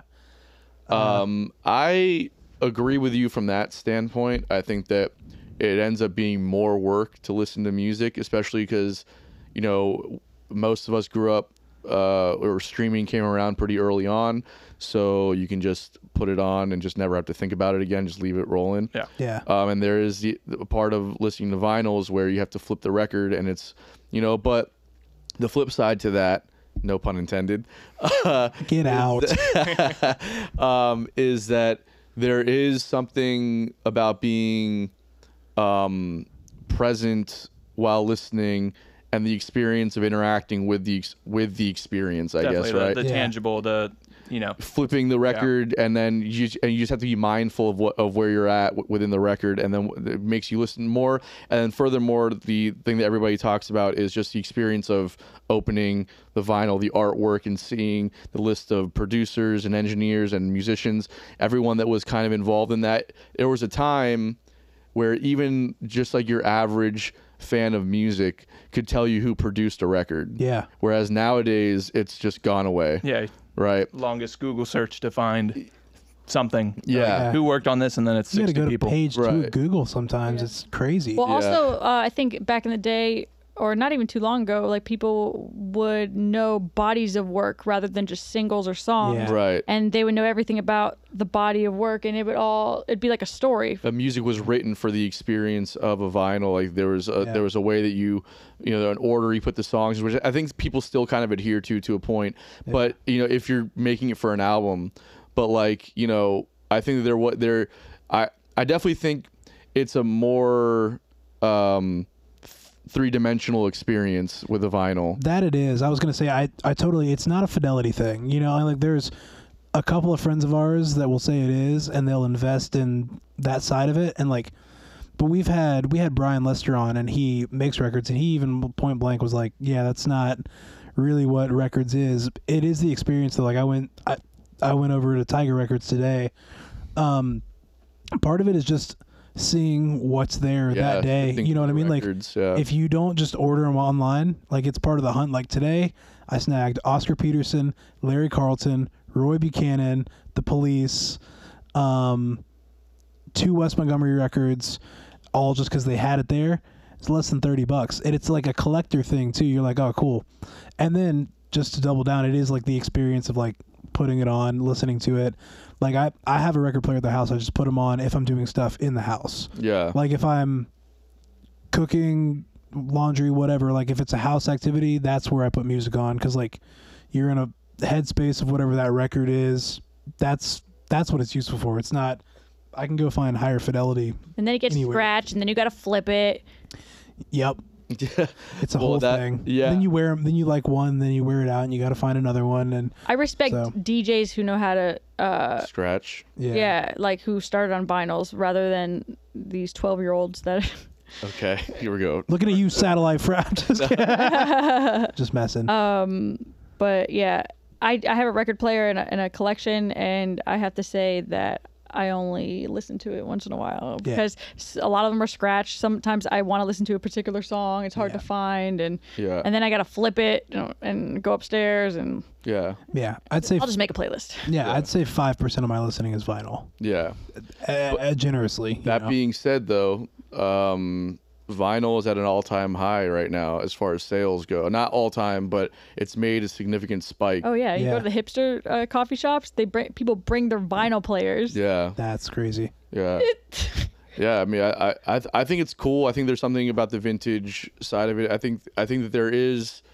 Again, it's a more three-dimensional experience. I think it gives the listener more. It makes them buy into the thing more, because there's levels to it. It's not just pressing play on your phone and forgetting about it and just listen. It's like you have to open it up. You see the artwork. You read the notes in there and all the credits, and then you put it on the player. You take the needle. You put it on the thing, and then you forget about it. Well, no, because you can't, because the music stops and you have to flip it. Right. So it's like, so you have to be mindful when you're listening to it if you want to keep the experience going. Right. Yeah. That being said, I'm with you, Caleb. Like, I'm not really gonna I'm not gonna listen to it all the time myself.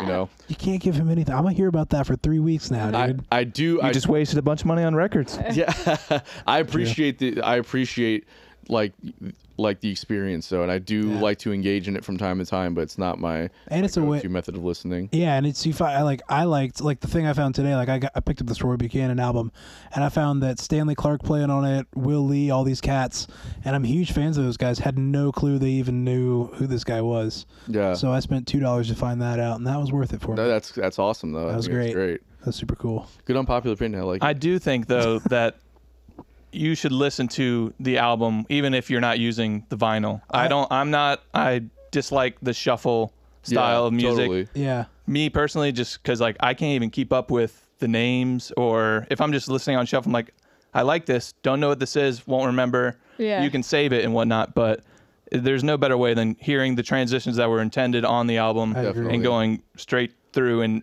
and seeing the difference going through the discography and being, wow, they've elevated this much, and just from fidelity or style and progression and everything. So definitely preach. Yeah, especially music that's in, like, if they're releasing a full like 12-track record or something, there was an intention in the order of the music. If you're a pop artist releasing singles, then you're probably not paying as much attention to the order of the songs on the record. But you know, a band like, I don't know, Black Keys or something is definitely paying attention to that stuff. Right. Yeah. What you got, Chris? I'll stick to my instrumental or instrument superiority vein. And this, so I think whatever emotion lyrics can elicit from people, I think instrumentation and arrangement can elicit an equal emotion for pretty much everything lyrically. I won't say that it's done maybe as often, but I do think that it can match that emotional intelligence that like a well done lyric thing, it can take you to the same place. Go ahead. No, that's it. I would agree with you, but I think it's all context based. Like it's got like if there are plenty of people that just automatically tune out if there's no lyrics. Oh, totally. And I think you have to know what you're listening for. But some like like myself and like you and people like instrumentalists that's who can find like the same places. Like I know for me, well placed lyrics and like something that like kind of takes it to the same place can go there. And I think most musicians or people would probably say the same thing, but like general public, they would be like, no dude, it's lyrics or like what tell you the story and make you sad and happy and this and that.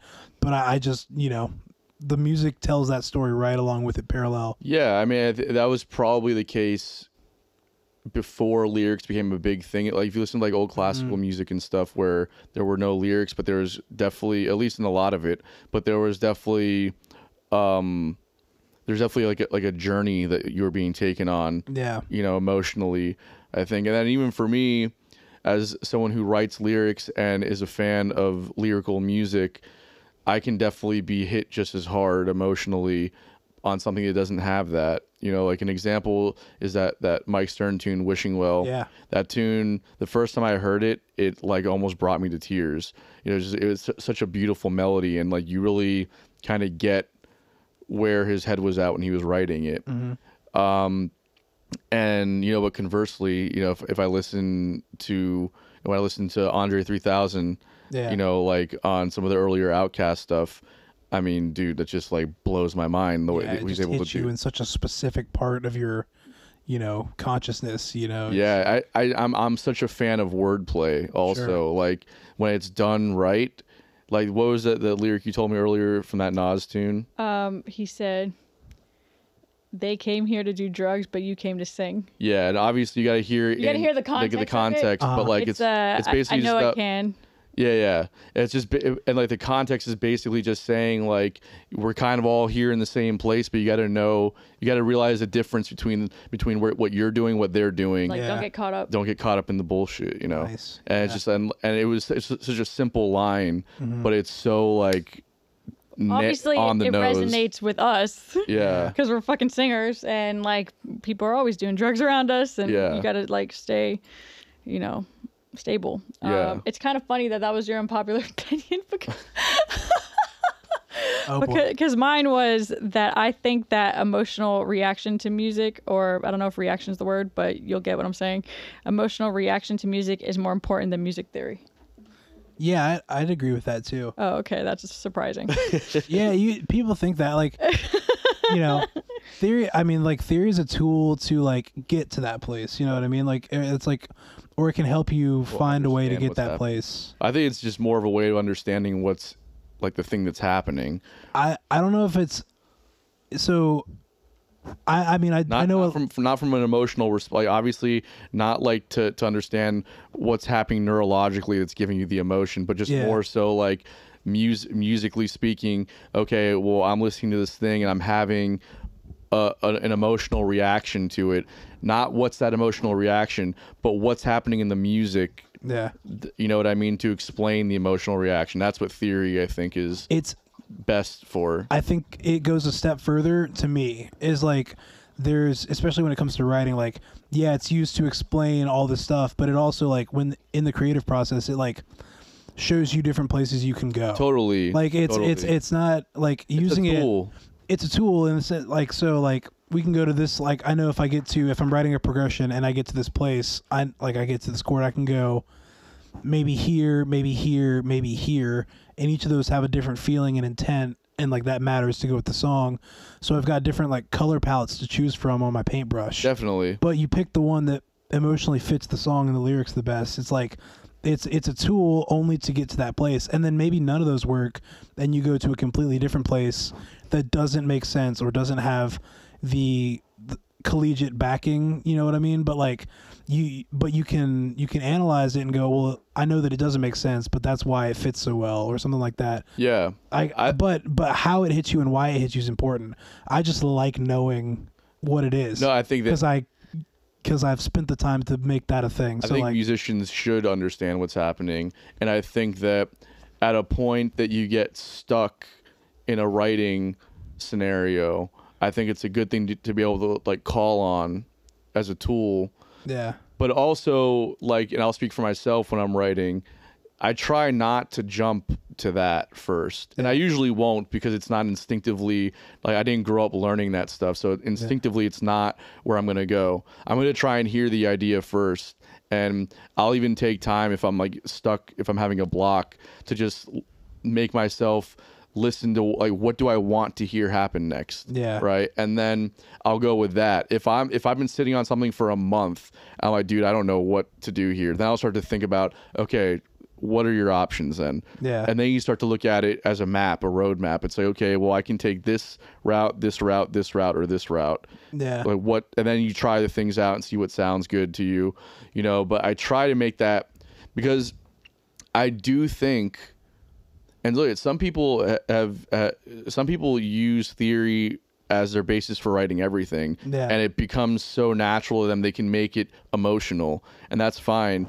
I find that for me, when I take that approach, it loses the emotional element to it because it's not what comes natural to me. Yeah. Right. So I also just think, again, it's a context thing. right. And that's why, and like that's why it works for me, is because like it is a natural thing for me. But I also spent way too many years and way too many dollars to make that a thing, you know. But it is like an instinctive part of my like both playing and this and that is like because there's not a lot of thought that goes into it. It's just like a real time like thought analysis type thing, Right. that leads to the thing.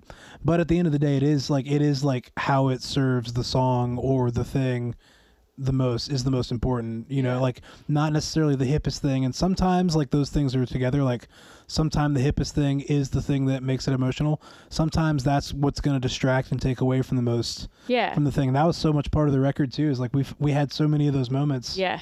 And like, That's but why I said it. yeah, totally. I thought you were going to disagree. No, but but like that's the thing about the growth of this record is like we came to that place, you know, by the end of it, you know, is like it definitely didn't start that way. Like it almost came to blows like 5 or 6 times of just like, that's too much shit happening right here, dude. It's like subjective and it depends on the listener too. So like musicians might get hype, but to like, you want everyone to like your shit. You want everyone to know about your music. The regular listener's gonna be like, that shit's just noodling. You guys are like fucking, I'm overstimulated. That's too notey.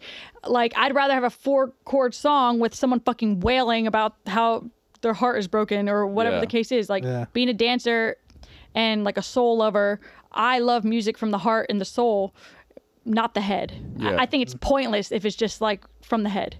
Yeah. Like just like theory, like it's like a fucking like you just want to like it's like ego. It's like a musician like having a big ego, just trying to, I don't know. It sounds like it doesn't make sense. I don't know. It's all contextual for people. All contextual. It's like I point to jazz, and jazz is such a heartfelt like music thing, but it is dense, you know, like definitely the theory comes along with it, but there's so much of that music that is like emotional, even though it's technical, and it is like finding that balance of like it's got to be emotional for like, it has to have emotional resonance with the creator, and that'll find resonance with the listener, because like people will resonate, like if it rings true with who made it, that's really to me, that's the important thing. It'll find an audience. Well, somebody else. Exactly. That's transformative. And I will say that like when I started learning theory and I started realizing what the fuck was going on in some songs, I was blown away too. Like Hiatus Coyote, when I actually like, okay, I always liked Nakamura, or the first song or whatever, but like the more recent album, now I know what's happening. I'm like, oh shit, modulation. Oh shit, the synths. Yeah. And so I geek out too. I think it's also like how much you know musically. My friends back home who don't know anything about music, they're not going to be into half the music that I'm into, you know? Yeah, well, and I think that they find those things, unless it resonates with them emotionally, they're not going to find those things to be impressive. Now, if that thing is something that they naturally connect to, then they will find it impressive, but not because it's a weird modulation or they did this hip, you know, transit, or this hip kind of transition to get to this chord here. They just hear it and it sounds amazing to them, right? Yeah. And I think that's the point that, you know, people should try and get to. But again, there are some musicians that came up with in a world that was very collegiate. You know, they took lessons from early on. They did the high school band. They went to college and they studied music. And the only way that they write is from the head. It doesn't mean that it's void of emotion. They might have an emotional connection to it. I'm sure that they do if they're writing. But like the way their brain makes sense of it is like, here are my options. This is what I want to do. And then conversely, but they can also hear it because their ears are so developed that those ideas are just what they hear naturally. It's not like it's. I don't think that it's necessarily. There are some people that do write from a place of ego that are just trying to impress people. I don't think it's fair to put that onto everybody because I think that there are people whose head and ears are so intertwined that there is no separation. It's like, I hear this idea, this is what I do. I also know what's happening at the same time that I'm hearing it, you know? Yeah. Go ahead. I think that as writers too, I just think that the creator and the writers have to have intent while writing it. Like what's your intention? Yeah. Do you want to sell records? Do you want people to be able to sing the solos back like Stevie Wonder? Like everyone knew the solos and sang the solos back, but they were also like really complex. Or how do you want people to feel? How do you feel? Like I think there has to be intention. Do you want to sell records? You got to make it under 5 minutes long or like all this shit. So I just think it's all about intention of what you want to do. Definitely. There's so much nuance to it. I tend to like a certain type of music where it's like I just love soul music. You already know I like certain type of singers and I'm kind of picky, but I'm the first one to say, oh, that's just not my thing. That's just not my thing. That's just not my thing. But at least I know myself, you know? Yeah, definitely. Yeah, totally. It's a good one. Yeah, it's a very good one.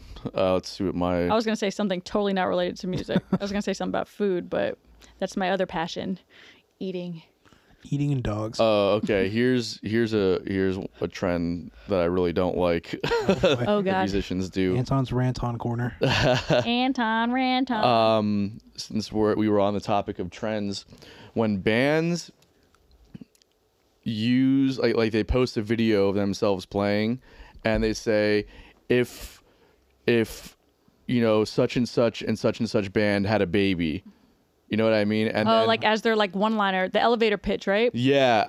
But in every single indie musician book, they say to do that, and they say so much. For you to put other bands that inspire you in your website, so when people search it on Google, they could find you. That's fine. That doesn't bother me. Like if you want to get people say, oh, well, we were inspired by so and so, but like on your website, but on a TikTok video, it's like, oh, what if Black Keys had a baby with Nas or something.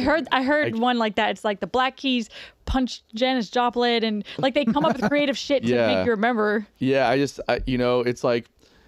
like if Greta Van Fleet was like put it on their TikTok, like if Led Zeppelin existed in the 2000s. It's like, yeah, I don't want to compare myself it's to too on the nose. It's too on the nose. Like let people come to their own conclusion. Think of something else to say to do. You want people to have I don't know. Conversely, I feel like I'm really good at it when I do that to like introduce people to like something they might not have heard. That's fine. Do that. Like introduce somebody else's music that way, or even like if you're talking about your own music, you can do it on your website in a bio. You want to say who you're influenced by. All totally fair, but don't give me a clip of your original content and then put somebody else's name on it just to get attention. So that everything else is fine, but the minute you personify it to get on a trend, that's where we draw the line. I just don't. Yeah, because the rest of it's coming from a real place where you're saying like. But is that just like a video interpretation of their bio? You know what I mean? Like, is that like just not a way to do the same thing in a different medium? Yeah, but it's people's first introduction to you a lot of the time. Right. So it's a bio usually. Followers. Yeah, but it's the first thing on the website. But a bio that says, "Hey, we are such and such band. You know, we pull influences from Zeppelin, from whatever. Yeah. You know, and then because this is what we were inspired by, this and that, whatever. But like on a video, to me, it's the biggest turnoff when I see somebody say, if Yellow Card and fucking Skinner. Baby. Yeah, it's just Skinner. Skinner. It's just unoriginal to me, and I don't want to listen to your music. Yeah. Just there's something about using somebody else's name to grab attention that makes me think that whatever it is you're doing isn't that good. And I could be totally wrong about that. Maybe it's amazing music. I just don't like that method of advertising. I agree with you because it's so crazy. I'm having such a hard time separating that from the other stuff that does it. Because there's context the other way. This way, there's like no. It's like you're saying, "Oh, I like." But the context is the music, and then you listen to it and go, "Oh, they're right," or they're just bad at it. I don't think about that band anymore. Now I'm thinking about the other bands, right? Yeah. Like, So if it was done well, would it bother you as much as if it was a poor job? Like, this is not what these two would have sounded like. give me an example. Oh, I don't know. What do you mean if it was done well? Okay, so I just like mean, if it was like accurate. if it was accurate. No, because a lot of times it is accurate. It's not about whether or not it's accurate. It puts it in a box for you. Yeah, you don't want to pigeonhole it. I see the names. I'm like, oh, so you're just trying. Like, it sounds like this is what you're trying to be like. It doesn't Yeah, but sound that's like. not fair though, because you don't know. Like You're right. I don't, and that's why it's a bad pitch. Yeah. Because you're making me think something that might not be true. But that's how your brain works, though. You know what I mean? I see I'm that. the only person out there that's thinking. Sure, but if I see like, let's say I look at like Coulter Wall, and it's like Yeah. I see, it's like Merle Haggard and like maybe someone modern like fucking Brad Paisley or something had a baby, and I'm like, oh, those are two vastly different influences, but they're both dope. Let me check that out, and then I check out. I'm like, yo, this is different. I hear influence, but I'm now a fan of this thing because I can hear. I almost said historical, but you can hear the context of where that music came from. Yeah, it just kind of sounds like disingenuous if you compare yourself to someone else. Like, just be yourself. Yeah, like exactly. on Facebook, they have an influence like column, Yeah. and I put a bunch of our influences. yeah, that's fine. But in all those indie books, they said to do something like I that, know. and they have examples. And I had a hard time even coming up Sure, with one. What yeah. could you think of one for Alchematic? I couldn't. But then I was like, fuck yeah, we're original. Like fuck that. I don't want to compare ourselves. And I know people want to pigeonhole you for marketing. They want to tell you to be a certain genre and all this shit. But why put yourself in a box? Like, genre barricades are for pussies. They're meant to be broken. That's the name of the episode, guys. No, I agree with you. I think that you should try to be as authentic as possible, and I just think that there's something about it that to me it comes off as like you're just trying to get on a trend for the sake of getting on a trend. You're trying to pitch another band to get attention to your band. It comes off as like not very confident and just, like, oh guys, this is what we have to do kind of thing. It could be kind of funny though if they do it right. Yeah, I just don't buy it. You know what I mean? I feel you. Look, and that's all. That's it all works. Good. It's why it's unpopular, because people do it because it works. Well, right? and I don't think it doesn't work for everybody. But like, there's sometimes when I see it, I'm like, yo, you've hit it on the head. It works in the true. Google search. Yeah. Yeah, and like, but there's other times where I can totally see where that's the play, and they're just like saying it's a mashup of a couple things. But I almost think they wrote it to be that. And I have less of again. That's a problem for me. No, and I agree that's a problem. But I don't mind if someone like wrote something that is in touch with what an inspiration would have been, and then they just acknowledge that inspiration. It doesn't have to be mainstream. It could. It doesn't have to be. That doesn't bother me as much. But I mean, I see where you're coming from. If it's case by case. I'll just say that. I guess. Whenever I see somebody on TikTok. Because usually it's a TikTok trend, really, and probably I've seen that actually today. Whenever I see, if I see, what it would sound like if Brad Paisley was a hardcore band, and they have I just fucking see you later. Yeah. I have zero interest in what you're putting out now. Yeah. It just does that to me. It's not even I've just picked random things. What grinds your gears? It's just one of those things where I instantly just don't buy in. It's a huge put off for me. I get that's unpopular. It's a trend that seems to be working. People do it. Don't let me catch you doing it then. I definitely won't be doing it. Just keeping my eye out a little extra hard now. There are a lot of, we discussed several trends that I think are good trends to be doing. That's one that it's cringy. That's what it is it's cringy to me. But anyways, So when you put out the new acoustic EP, you're not going to put out If Side Hustle Sounded Like a Singer-Songwriter. Definitely not, because it's definitely doesn't sound anything like side hustle if music. Dispatch and Creed had a baby. I was waiting for the Creed reference. Nice. That's a good one. Nailed I don't that. like what's happening. With here. arms wide open. I definitely don't sound like Creed. I can see the Dispatch reference though. If Chris D'Elia played sad boy music, That's funny. there you go. You can use that for your marketing. Except, no, wait, you can't because you don't like that stuff. All right, let's wrap this It's up. sloth and a reptilian. This is fun, guys. Glad we got to do this. Rant on with Make it. sure you check out the new Alchematic record. Walk away, baby. Walk Away, available on all platforms now. Follow what's the Instagram and the website and all that. At Alchematic Band, alchematicband.com. Awesome. And Caleb, thank you for being with us Thank you, today. Really Caleb. appreciate it and enjoyed the conversation. Yeah. All right, guys. Thanks for tuning in. We'll see you next time. Peace.